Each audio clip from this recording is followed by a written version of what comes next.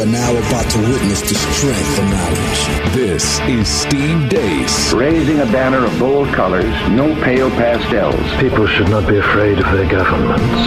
Governments should be afraid of their people. Our rights are inherent and essential, derived from our Maker.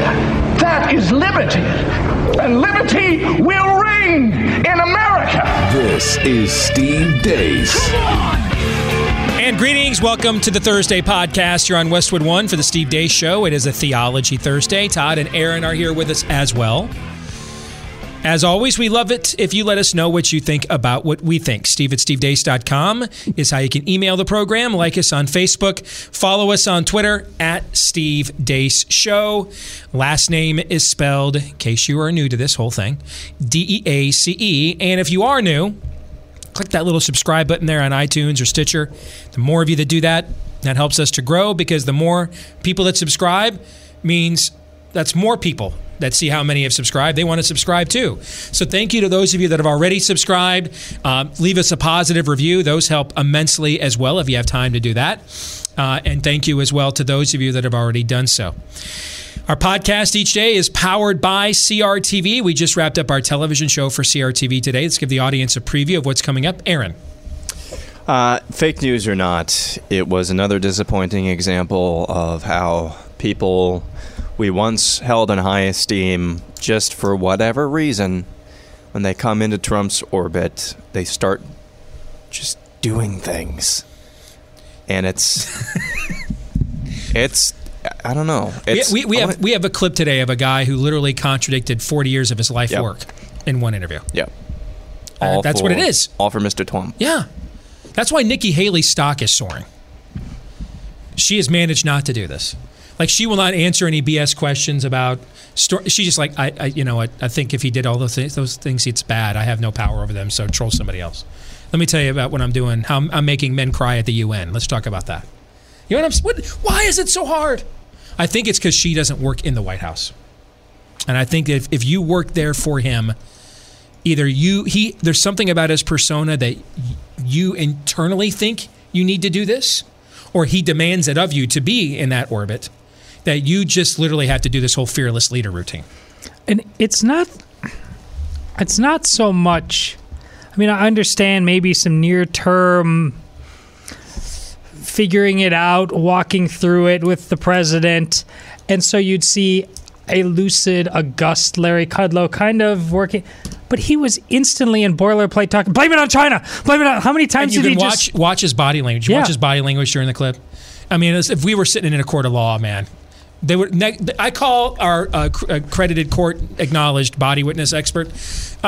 Sir, did you believe that he believed anything he was just saying? No. And let me tell you, he made every mistake. Shrugged shoulders, loss of eye contact, throwing it. I forgot I got to say this too. You know, did you see that in the clip? Yeah. No. Yeah, it's sad. It's sad to watch. But you called it needs to be a meme. Right? Yeah, he deconstructed himself. If there are any leftists listening to this right now, if you are not on your own Reddit channels right now, constructing your own #resist meme around Kudlow clowning himself for Trump, then you guys suck at this too. Because dude just put his head on a platter. And you could just tell, too, listening to his old buddy Neil Cavito and his tone of voice, no, he's not. No, that's not true. It's just sad to watch, man. It's sad to watch a grown-ass man do this to himself, Todd. What stood out to you, other than that?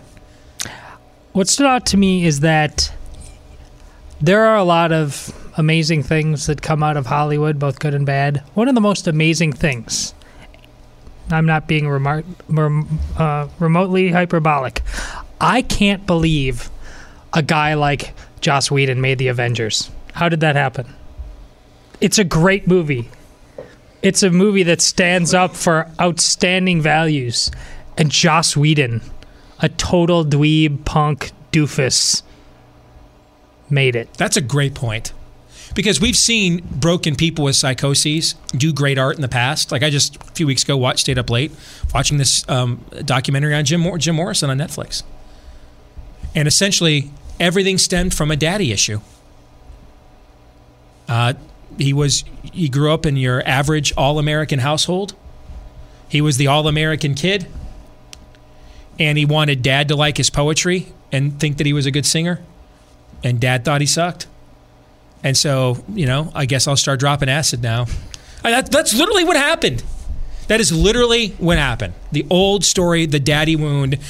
I mean, I've lived this. I recognize that I lived it in my own life. It's one of the oldest stories known to man. What the daddy wound will do to the next generation of men, and it just broke him. But when you consume his art, you see the brokenness, right? You ever listen to the lyrics of The End? Oh, you ever listen to the lyrics of some of these songs? I mean, he cannot contain his psychosis. That's it. It plays out. The melancholy plays out in the music, right? Most of the time, when someone is this broken and this gifted, they can't separate the two. They cross the streams like the Ghostbusters warned us never to do. Yet, Whedon is odd in that we don't see that, do we? You see, for the most part, in what's made him successful, stuff that's uplifting, has a clearly defined good and evil. I think we were about to see it. Wasn't he going to do like Batgirl or something? I think he realized, I don't want to go to that unhappy place. Warner Brothers said that's not going to happen after what happened with Justice League. But you don't see that, and you kind of started to see. You see the opposite. You see the opposite of it. I mean, the guy that Jim Morrison was not any different in real life than what you saw on the stage. And that's true for a lot of these guys that are broken, have this kind of level of psychosis. And one of the reasons they're great at art is it's the coping mechanism. It's how they're working out their issues. This guy's, what he creates with his own God-given ability is in direct contradiction to the nihilism he spews in his own life at every turn. Have you ever seen anything like this? No, that's why I said I'm not being hyperbolic. I don't know how that happened. It's a damn miracle. It is weird.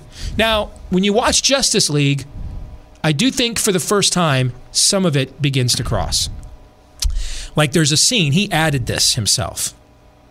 The opening sequence of the film is Joss Whedon added. And in the opening sequence of the film, there's some white neo-Nazis that have some reference to Trump on their jackets that are beating up some immigrants at their fruit stand or newsstand. And there's this homeless guy in that opening montage that holds up a sign that says, "I tried." Like, and it's been theorized that Whedon put that Easter egg in to say, "I tried to fix Zack Snyder's movie, but I couldn't fix it, so this is going to suck." Okay? But even if all that's true, up until this point in his career, all of the nihilism he spews at every other turn of his life is nowhere to be found in the work that's made him wealthy and great. That is odd. And that's really odd. I can't think of off the top of my head another example like that. No. I mean, when he tweets out things like that, it looks like you wouldn't... It's the double-minded man, unstable in all of his ways. How could you even... You'd like to have a conversation about what's behind the Avengers, but it's almost like he wouldn't want to be any... Isn't he like ashamed of the Avengers? Did he just do it for the paycheck? I have no... I mean, this is the guy that had Captain America look in a camera and say, "There's only one God, ma'am, and I'm pretty sure he doesn't dress like that," and deliver that deadpan and believable, and earnest and sincere, and then he jumps out of a plane right after that. G.I. Joe, greatest American hero, right? Yes. That's the guy that gave us that. And then later in the film, when some magical immortal tries to pass himself off as a god, the Hulk busts into the flat, beats the living crap out of him, and puny god. How does the mind that gave us that give us what he says on his Twitter account every other day? How does that happen? Look at the complicated anti-hero that Tony Stark is. Tony Stark gets more and more interesting the closer he wrestles with trying to become something that this show embodies, when he was nothing of the sort early on. That's a great observation, Todd. I'm going to be thinking about that. Other people who... And, that's your next book. Isn't Joss Whedon weird? People have demons. right? I mean, George Reeves was the all-American Superman caricature of the 50s and 60s. He had his demons.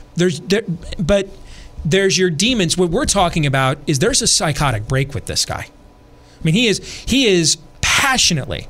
The difference in the case of a George Reeves or an actor is they're playing to a script. Whedon is writing the script. He is the puppet master. So is he like the real life Split? Yeah, and with great aplomb and passion, he advocates these very high-minded, sober-minded, clearly defined and clarified values in his work. And then everywhere else in his life is a hot mess. And it's not only a hot mess, but he's advocating for the hot mess at the same time. Yeah. This isn't a guy that's just a broken prophet. He's like pro-Loki in his real life. Yes. Everywhere else he's Loki, and then suddenly when he sits down to do this, he's Thor. Yes, it's odd. Now that you mention it, my mind is blown right now. I don't know that I can continue this podcast. My mind is so blown at you just pointing that out. I am going to be thinking about this the rest of the day. Just mind blown. I'm totally blown. My mind's totally blown by that. I thought this was kind of wide out in the open, but man. I never looked at it like that. It's one of those things that's hidden in plain sight. Yeah. Well, if you want to watch today's CRTV show and you want to see what it was that got us talking about Joss Whedon, and that was so long ago now, I don't even remember what Aaron said he liked. But if you want to see what Aaron liked too, all of that is at crtv.com. If you're not yet a subscriber to our show, promo code DACE is how you can get a discounted subscription. Remember, there's a free trial. So if you try it for a few days, you don't like it, you are charged nothing. And you can sample not just our show, but all of the shows, all the way from us. We're down at the bottom of the food chain. We're other programming, all the way to the top. The great one, Mark Levin, the full gamut. You get it right here at crtv.com, promo code DACE. All right, let's get to it, a Theology Thursday. So last Friday, we didn't have a show because Aaron was sick and too sick to come in. And since he's the one that makes it possible for us to be on, that meant we were not. And we were going to do, as a conclusion for Holy Week, a Feedback Friday surrounding that theme. I have saved the feedback we were going to respond to last Friday. And I thought for today's Theology Thursday, we would do sort of a listener grab bag on these sorts of topics. You guys ready to go? I love it. All right. Let's begin with this one. This is from Mike Canto. He says, I'm a fan, and I listen to you guys' podcast daily and watch your CRTV show. In a recent episode, you made reference to the fact that you think anytime a religion or religious movement has a, quote, quest for cultural relevance through incrementalism, it becomes relative. I would challenge you and perhaps Todd, although I don't know where he stands on it, to think back a little bit further to apply that line of thought. If you look at the Second Vatican Council and its stated purpose with respect to the Catholic faith, what you're seeing now isn't the start of what you're talking about.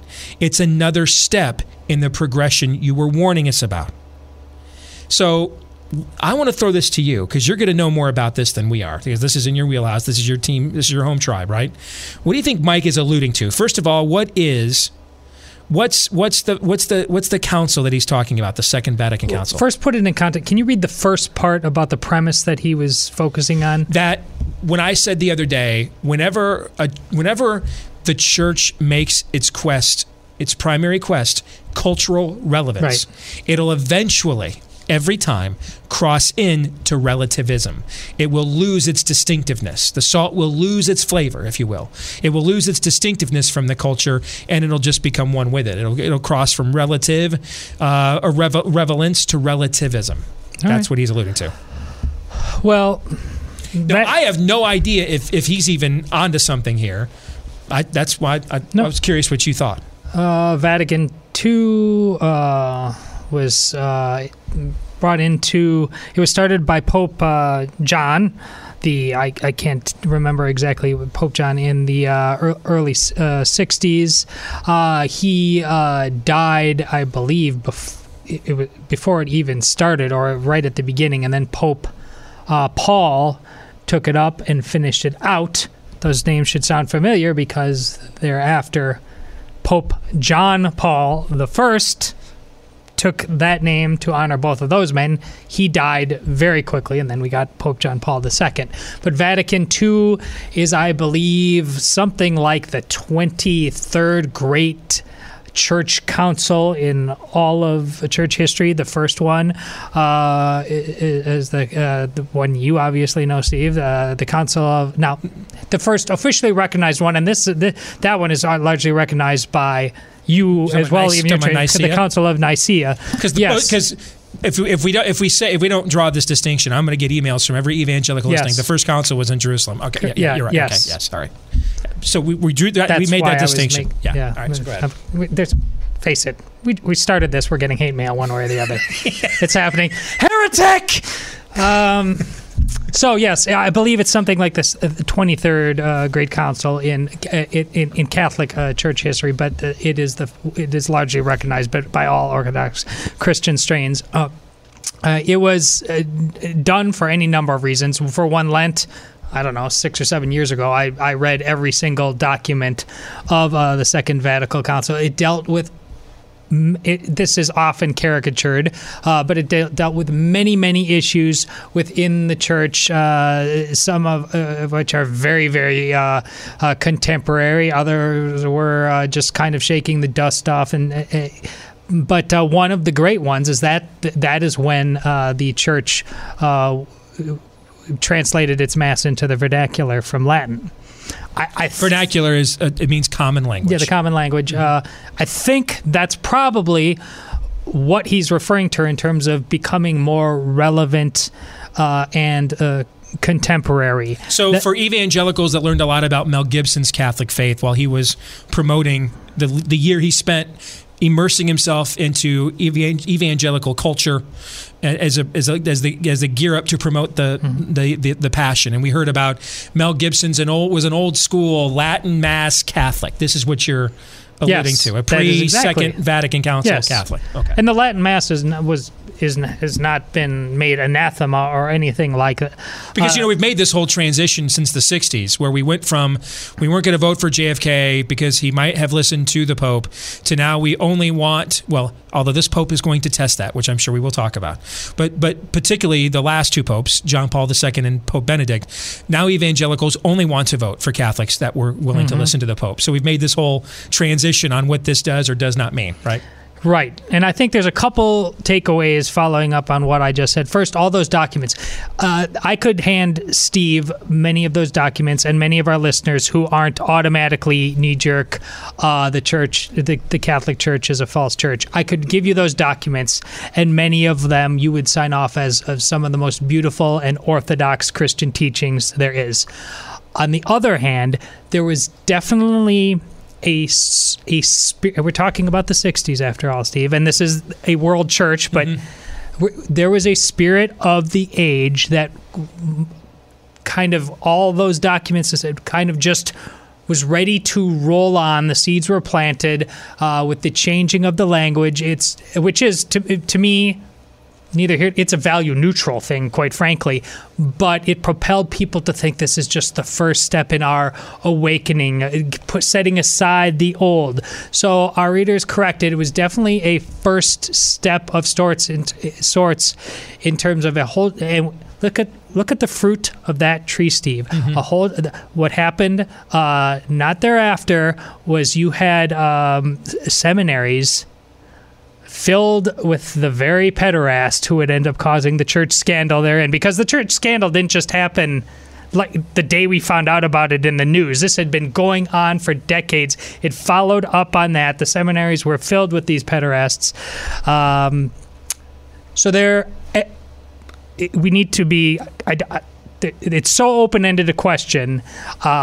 I'm clearly not the guy who's going to go indicting my Catholic Church, and if you get in in a broad sense, camel's nose under the tent is what you just described. Yes, but thank you for that. It was undeniably a camel's nose under the tent, and that explains why he emailed me after listening to that, because he sees Vatican II. As a Catholic, I'm going to stereotype him because he's got a vowel at the end of his last name, and he actually knew the distinction enough to ask the question. So I'm going to stereotype that either he's either a Catholic or knows this in his background.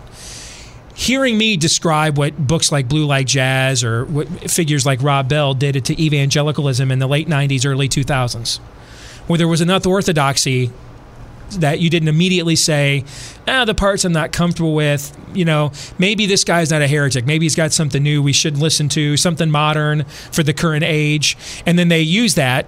And they use that in evangelicalism to establish their credentials, get the camel's nose under the tent. Yeah. And then eventually, when they had sold all their books and made all their money, the wolf took off the sheep's clothes and said, "We've been heretics the whole time. We did this to get you to the point now that we're going to tell you there is no hell." And what was the whole conversation that we've had with the Pope over the weekend? Right. Whether or not he was denying the doctrine of hell. Correct. So this would explain why he saw a congruence in my analysis of what's happened on evangelicalism side within the Catholic Church. There's an excellent documentary on Netflix I would urge our audience to watch. It's called Hostage to the Devil, and I think I recommended this to you about 6 or 8 months ago, and I'm guessing you haven't watched it yet, right? No. It's about a guy who was, I think, like the original religion editor for National Review. And he served in Rome, very high up in the Catholic Church, and went to war over Vatican II. And he saw it as a camel's nose under the tent, like we just described. And essentially was sent to America to stop being a rabble-rouser, troublemaker at the church, and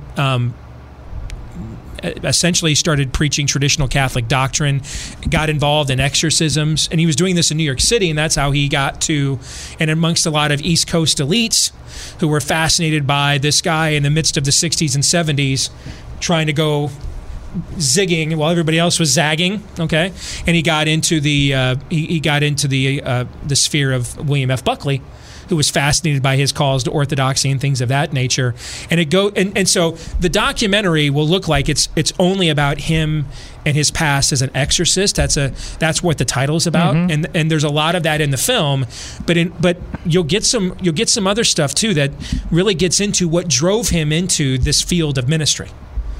And that this guy had a long history before he got, because his detractors wanted to immediately say, well, this guy's a kook, no one does this anymore, church doesn't go here anymore, this is middle-aged stuff, we've evolved beyond that now. And the point is, this guy had a long history of advocating for orthodoxy and tradition within the Catholic Church, and that's actually why he was driven into this ministry. Not because he was a kook or anything else, but it was the other way around. And I think whether you're Catholic or Protestant, if you have Netflix, I think you'll find that is a worthwhile view. I would recommend watching that. That's fascinating. And there's another way that everybody should think about this. Contemporizing the Catholic Church in some respects, i.e. the vernacular. Again, a value neutral thing, I think, that smart men should recognize, potentially fraught with some peril, but still perhaps a place we should go, because along with this man, I just don't want to too easily caricature who is... This guy was so clearly right looking back on it. A lot of decisions that are made about important things in life, Steve, theologically or otherwise, it's not a wrong decision that was made at the outset, but the carrying out of that decision or losing sight or the wrong men, i.e., for example, there were very two young theologians, the two youngest of all, I believe, that were there at Vatican II. Their names were Karol Wojtyła and Joseph Ratzinger. They became Pope John Paul II and Pope Benedict. Right. Is anybody going to argue that they were Orthodox Catholics? And ultimately, in Karol Wojtyła's own life, you saw that ethos I'm talking about of getting out into the world. The same thing as a vernacular. He obviously had a plane at his disposal in a way, but he was the most traveled pope of all time. His energy was enthusiastic. The youth came to him. Then his health fell apart, and he was for me an incredibly inspiring example once again. But that's also when then he couldn't do his leadership role, fell apart. And look what happened around him. Again, the Catholic abuse scandal, not nearly as strong men in charge running it. So it's not quite as easy to say the initial ethos behind Vatican II was so clearly wrong, but if it gets in the hands of the wrong men, Steve. Exactly.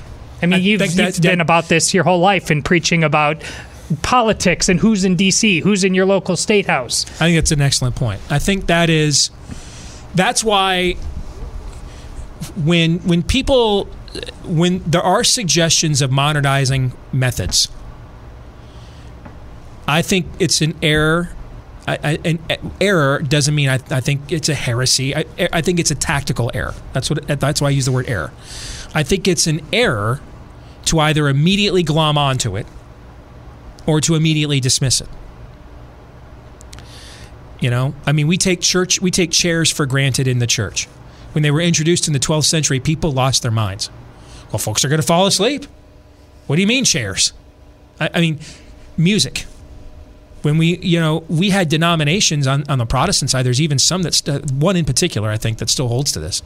But we had several denominations on the Protestant side that would hold to, if it's not in the Psalms, we're not singing the psalm.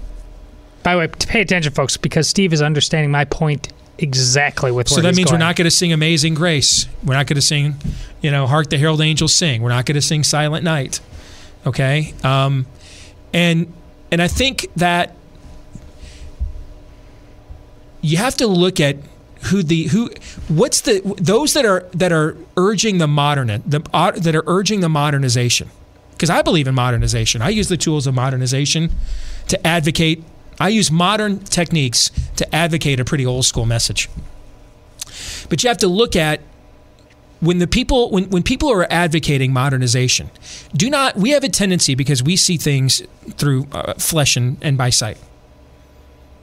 We don't see things. We look at what's on the outside. God sees what's on the inside, right? So we have a tendency to think: are we comfortable with that method you want me to evolve to or not? So we're focused on the methodology, not the ideology. When really, it's about the ideology of the person who's recommending you adjust your methodology. See what I'm trying to say here? Yeah, exactly. Does the person who's recommending you modernize your methodology, do they have a sound ideology? Do they have a sound theology? Then I'd be more inclined to listen. If they don't have much of a record on ideology, much of a record on theology, we had all these, Generation X, 28 to 40-year-old Brian Walsh, Rob Bell, all these guys in the emergent church just explode in the late 80s or late 90s, early 2000s. Take off. We have really no record of who they were or what they believed at all, beyond their calls for modernization. And it was their calls of modernization that gave them acclaim. But we never really vetted their ideologies and their theologies. And modernization eventually became moderation. Moderation eventually became abandonment, which is where all those guys I just mentioned are at right now.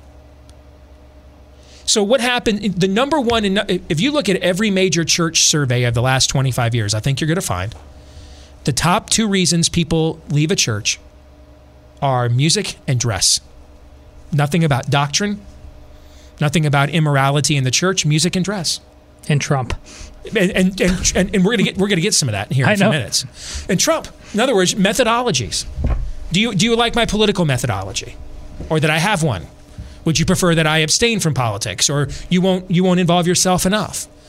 Is our music modern? Is it not modern enough? Is it too old school? How should we dress? Do we dress up? Do we dress down? These are methodologies. And we want to be comfortable. We think we are in league with people whose methodologies line up with our own. And that is not true. And this is not unique to our time. Early even in the Gospels, the disciples come to Christ and they say, "Hey, there's this guy over here doing this stuff in your name. He's not one of us. We didn't pick him. He's not tiptoeing through the tulips of Galilee at night with Jesus. Should we go over there and shut this guy down?" What does Christ say? No. Whoever's not against us is for us. Right away, Paul deals with this. Some of you are saying you're saved by Cephas. That's a reference to Peter. Some of you are saying you're saved by Apollos. Some of you are saying you're saved by me. There's one Lord, one baptism. You're only saved by Jesus. When you go watch the Apostle Paul movie, and Luke is like, hey, I need to, before your days are numbered, we need to do a chronicle of your ministry so it will inspire people. And Paul's immediate rejection of that is, I don't want people worshiping Paul. And how does Luke respond in the movie? He says, it's not about you. But when I saw you preaching the gospel, I saw Christ in you. That's what people want. That's what we need to chronicle. We want to latch on to the fleshy personality and process that lines up with our preferences. And that's why we're more comfortable with methods and methodologies, not ideologies and theologies. So if someone who has shown an honor for, a fealty to, or a history of orthodoxy stands up and says, you know, guys, you recognize we're not talking to the same people Augustine was talking to. We're not talking to the same people John Wesley was talking to. You recognize that, right? Listen. But if someone, Paul writes to Timothy because Timothy's like, well, I'm too young to lead a church. It's not your human age. It's your spiritual age. He says, hey, there could be old men, much older than you, who are spiritually immature. And if you put them in authority, they'll be arrogant and don't put them there. They haven't shown spiritual maturity. So when somebody who hasn't shown spiritual maturity stands up and says, hey, I've got some cool new practices and I'm the know-it-all. Follow me? No. Nope.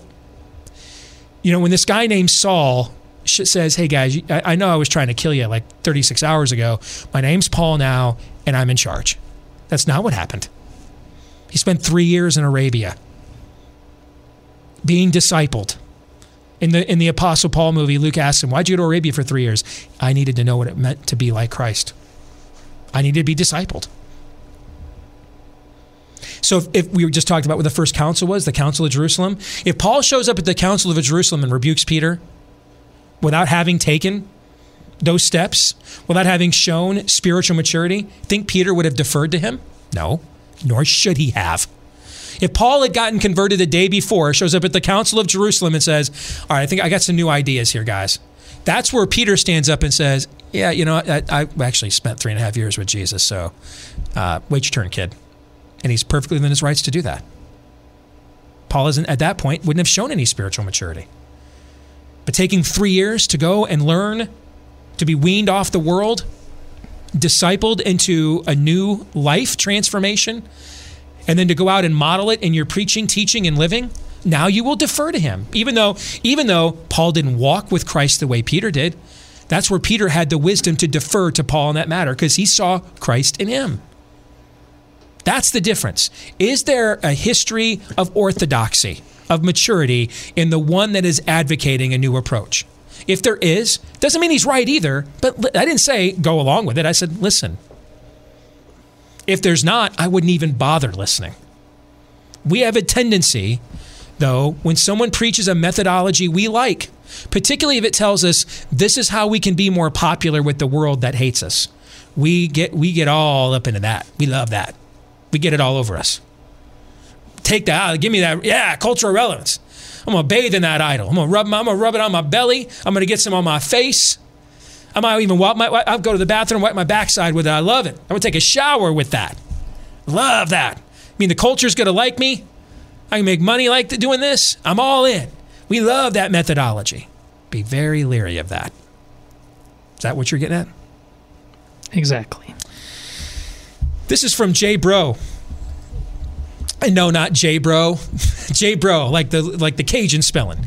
Louisiana, Breau. All right. So not like J Bro dude.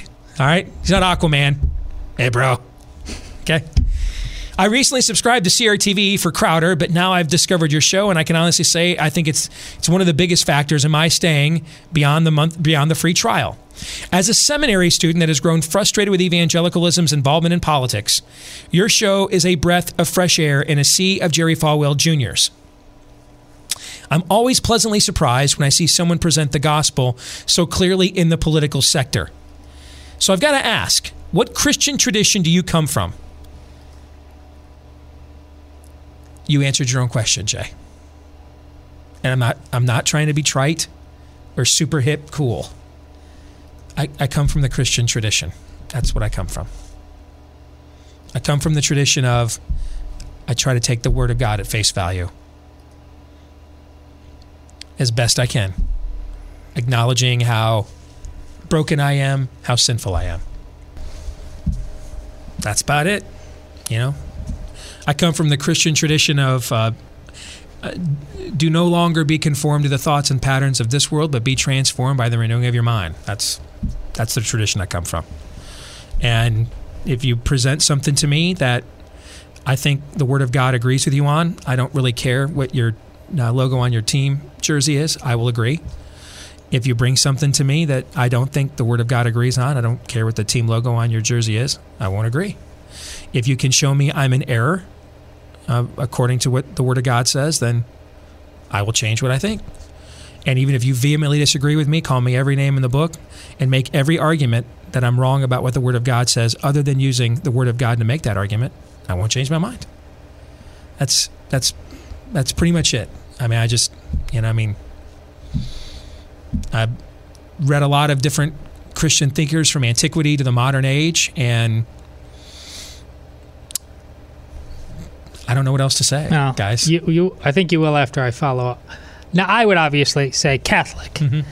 and most Catholics along the entire spectrum of Catholicism would say the same thing, even though I have no problem calling Catholicism a denomination in the conversational sense.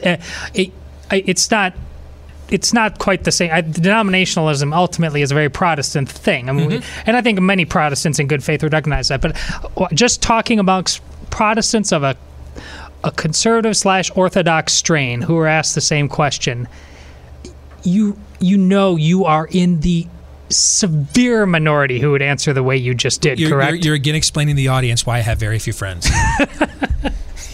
Discuss. Yes, I'm not a joiner by nature, guys. I'm just not. You know, I'm not always intense. When I get intense on the show, it's not contrived or an act. It is part of my personality. If you're around me privately, you'll see me get intense about things, but it's not my consistent setting. You'll see me laugh at really dumb, immature stuff. I'm a normal person. I think, I'd rather spend a Saturday afternoon in my man cave watching college football all day with my kid. You know, I'm a normal person. So I don't think I think when I talk about me being unlikable, I don't really think it's my persona. I really think it's my unwillingness to be a joiner. Most people want you to rub their bellies, tell them they're a victim, and that their idol is every bit as amazo as they think it is. That's just never going to be me. I'm sorry. And I've even tried at times in my life. I can't. And it doesn't mean I'm like super holy. I've got my own issues, man. Sometimes you see them play themselves out on the air when I let my tongue and language get the better of me. Okay? You know, that's one of the reasons why I'm uncomfortably, to some of you, transparent about my own moral weaknesses. I'm trying to crush this notion I'm Mr. Super Holy. You guys are around me all the time. Am I Mr. Super Holy? You're not Mr. Super Holy. I am not Mr. Super Wrong answer. And when we're done, Todd's going to be like, have you ever heard of the sacrament of confession, Steve? Or an exorcism, perhaps. All right? I just, for whatever reason, you know, God put me on this earth. What he missioned for me to do required me to be incapable of being your fanboy. Okay? And so I'm not a joiner. I won't join your tribe. And it's not personal. It's not you. I'm just not willing. You know, when I was a kid, I loved Chris de Burgh's Don't Pay the Ferryman. Remember that song?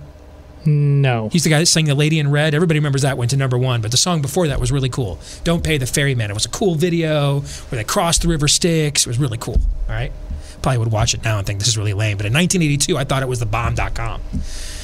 I don't want to pay the toll to join your tribe. And I've always been like, even when I was a pagan, that's why That's why all things work together for the glory of God and for those called according to his purposes, right? Joseph says to his brothers, what you intended for evil, God used for good. I was made this way. I was like this in high school. Well, you know who else was? You just got done talking about him. St. Paul, same story. Yes, I refused to conform. I would not conform to your cliques. I was a jock who got good grades, and an honor roll student who was a jock. And I had no problem hanging out with stoners. Now, I'm not smoking dope with you, but I kind of like to listen to the same music you do, so I'm fine. I will not conform. I can't do it. I've tried because it would be to my financial benefit to do so. Did I mention I'm not super holy? I would like to be wealthier. I'd like to be more successful. I'm not going to sit here and pretend it doesn't bug me when I see people who I think from a talent perspective, to quote the great prophet Larry Holmes, couldn't hold my jockstrap, who I've debated in the past, and literally with 90% of my brain behind my back, I could whip them. I could do what they used to say Bear Bryant used to do. He can take yours and beat you with yours and take his and beat yours with his. I can do that I could beat most of you with the other side's arguments. And so when I watch people who don't have an ounce of my talent soaring past me on the career ladder, am I taking that very well right now, guys? You're around me. Let's just keep it real. Am I taking that really well? No, I'm not taking that really well right now. It's kind of a thorn in the side. Yeah, right so now. I'm really identifying with Paul and the thorn in the flesh right now, because that thing, it's digging deeper. It's bothering the hell out of me. You cut me deep, Shrek. Yes. So I bring all this up to say I'm not super holy. I'm just a guy. And that's why I had to keep it simple. I just come from the tradition of what's the Word of God say? And if you're right, that's what it's, and if that's what it says, then I'm in. I don't care what team label you want, and I'm not going to make you join my team, and I'm not going to. You don't have to ask me to join yours. Most people can't do that, though. Most people want to join. Most people need to have a team. Went and saw Ready Player One with the kids yesterday, and the kid who's the hero won't join. They have clans. They're trying to figure out how to solve the mystery of the oasis invented by this Bill Gates-like character. So whoever solves the mystery, he will leave it to him in his will, and he becomes the richest, most powerful man in the world. And everybody's joining up in clans. This kid's just out there from Ohio doing this himself. Now, I really don't want to join your clan, but thanks. They offer him like $5 million to join this. I'm not really much of a joiner. So I get that. And I think God had to make me that way, because there is no way I could do what I do every day if I needed the approval of other people so much. No way. And most people do need other people's approval, which is why you lose them. Because I need that seat at the table. See, I want those things. I want a seat at the table. I want to be wealthier. I want to be more successful. I don't need it. I want it badly. But if I needed it, I'd make the life choices necessary for those things to happen. See the distinction I'm drawing here? Yeah. So I am a man. I have a penis. I'm hyper competitive. I hate to lose far more than I enjoy winning. But I want those things. I don't need them. And that's why I won't do the things that are required to obtain them. If the requirement is, I lose my soul to this, I'm not going to do that. I've even tried. I can't. It's beyond my jurisdiction. I can't do that, because the way I was made won't permit it. Did I answer his question, do you think? Yeah. Yes. Well, of course, we've only answered 2 from now. Had a lot of fun doing it, but that's what's frustrating. I could go twice as long. All right. I'm going to take 2 more. All right? Because this one needs to be shared. Jeffrey Broughton writes, here's a little background. I'm an associate pastor of a small church, and this debate over Trump has had real-world implications in our congregation. I have personally been impacted by Trump derangement syndrome. The senior pastor is a conservative and civically active, but does not generally get involved in primaries and trying to elect candidates. After Trump had secured the nomination, the senior pastor said on social media he would vote for Trump, but that he was not endorsing him. 2 families who read that didn't care about the second part and left the church over it. Also on social media, I made remarks that I was never Trump, but pointed out the problems with the lesser of two evils argument. These were the same arguments I had made in 2012. I had even made remarks like these from the pulpit prior to the primaries, and people agreed with me then. Oh, Jeffrey. Ebony and ivory. Oh, Jeffrey, do I know your tale of woe, Jeffrey? It's amazing how many of you agree with me in the primary. And then suddenly, 3 seconds after the primary ends, and I say all the stuff you agreed with 3 seconds ago, and I'm the worst person ever. Have you guys encountered that in this job yet? A little bit. Yeah. Huh. I had even made remarks like these from the pulpit prior to the primaries, and people agreed with me then. But somehow there was too much at stake now, and 3 families wanted the senior pastor to shut me up or fire me. When he refused, one of the families left. I'm sure you've been around small churches and understand the impact of losing 3 families, what that can have on your average attendance when your average attendance is maybe 80 people before those families left. So I've had my life directly impacted by both never Trump and always Trump, and I think both sides are in error. We both know the left doesn't care about Stormy Daniels or that Trump slept with her while he was married. This is just another cudgel for them in a political war. His real crime is being a Republican. His poor character was why I didn't support him in the first place. None of this stuff should be a surprise to anyone, and I personally don't touch the subject at all. But there are those like Matt Walsh and Eric Erickson, with whom I have a lot of respect, who are not only outspoken about it, but think people who don't share their convictions are in error. Now, my question is this. Do you think we should respond to these credible accusations against Trump, given the understanding that this has been weaponized by the left? If so, how? Well, I know Matt and Eric. I wouldn't say we're like bosom buddies, but I know them and their work well enough to know. I don't think they believe if you disagree with their convictions, you're in error. I think they believe if you are lying to others and yourself about the source of your disagreement, then you're in error. See where I'm getting at? Yeah. Okay. So I'll let Matt and Eric, both of them have bigger platforms than me. They can defend themselves just fine. They don't need my help. As to the rest of you, Jeffrey, I don't know that you need much of my counsel. I think you pretty much have this figured out. You've got the players. You know where the left is coming from. You've personally experienced on both sides of the always Trump, never Trump idolatry, what that does within the faith community. I don't know what advice I would give you other than trust your instincts. They seem to be pretty good so far. I would just say it's a little bit like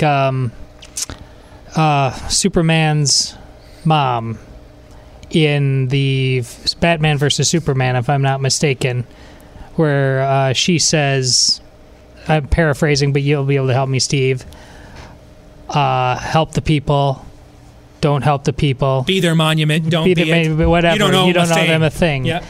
Now, it's not, obviously, as a pastor of a church, you do owe them something, but what you don't owe your church is what they think you owe them. Yes. You owe them what the Lord says you owe them. That's where you I'm do going. not owe them what they think you owe them. Yes. So talk about Donald Trump. Don't talk about Donald Trump if it comes up within the natural course of your mission to serve the Lord Jesus Christ and your fellow man. If he fits into that, fine. But if you feel called to respond to everything Donald Trump does or doesn't do, he has become an idol within your church. And in many respects, Donald Trump ending this world has been a good but painful thing for a lot of churches because it has shown them at least the fact that they had an idol that was creeping around underneath all along, Steve. It suddenly Donald Trump didn't suddenly grab a bunch of people that otherwise all just had it real zeroed in. Every show I did about Trump, I did it about McCain and I did it about Romney. It was just amplified.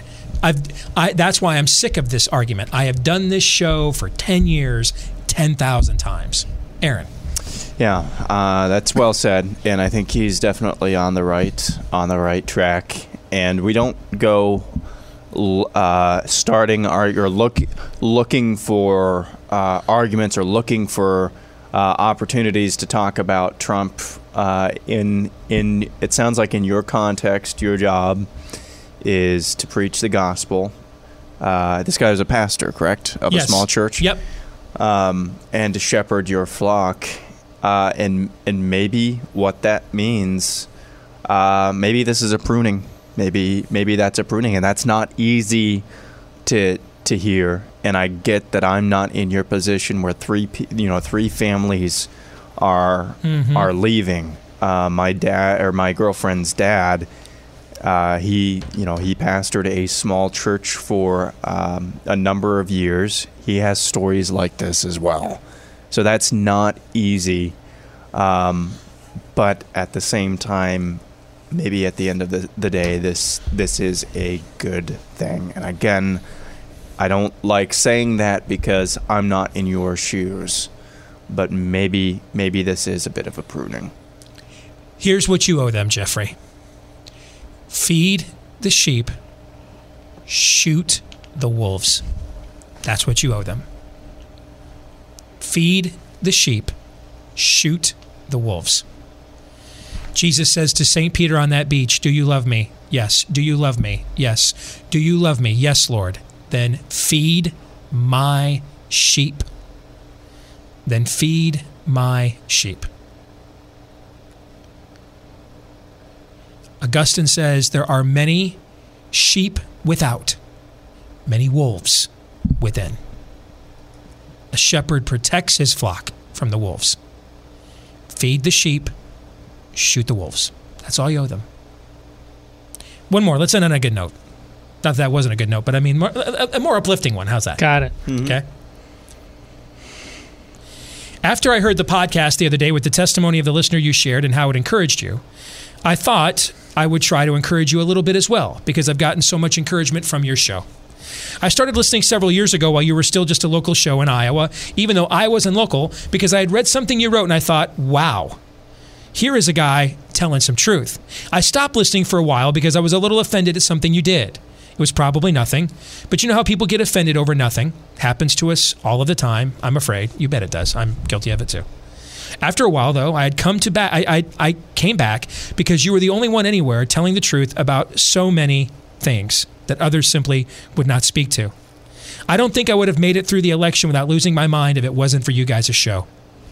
After the election, though, I had to detox from all things political, including your show, for a few months. I think, in fact, this is also not good marketing. Didn't we tell people after the election to detox, even if that meant not listening to us for a while? Mm-hmm. Yes. Didn't we actually say that? Mm-hmm. Yeah. I think I just watched Miracle on 34th Street again, where Kris Kringle convinces actually, no, Gimbel's down the street has it cheaper. So I was all inspired by that. Yeah, you shouldn't listen to us. Detox. That was bad marketing. Bad. Right? It's not good. Don't let me be that honest again. Anyway, after the election, though, I had to detox from all things political, including your show, for a few months. When I got that out of my system, I came back and I'd missed your show. Was so glad you were still there and doing more than just politics. We lost the podcast for a while, and I'm so glad it's back. It's what lifts me up in the morning on my drive in and on my drive home from work. Really?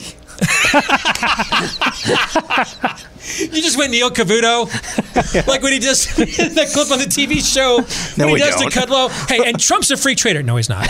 You lift me up. No, we don't. Oh, it would have been better, Aaron, if you would have said if Aaron would have gone narrator. No, we don't. That would have been better. You're wrong. It's what lifts me up in the morning on my drive in and on my drive home from work. My road trip last year where I got to meet you guys was one of my favorite times of my life. Of course, below my kids being born and getting married, but you guys know what I meant by that. But I and so many others really are encouraged by you and your team. The best part is you're just regular guys who exhort that no one is famous but Jesus. You're still one in a million. Really appreciate everything you guys do. You guys are awesome. Larry, amen. Well, Larry, thank you very much for sharing that with us. Larry. We greatly appreciate that. Very much. And you have made our day. And that's it for our Theology Thursday podcast. Coming up today on CRTV, don't forget, we get into more adventures in babysitting in the Middle East. It's one of my favorites. I love me making sand dunes and third world countries great again. I love it. Get that all over me. I can't get enough of that. So we'll get into that and more today on CRTV.com, promo code DACE. And also tomorrow, the DACE Group Roundtable and Feedback Friday. Until then, John 3:17.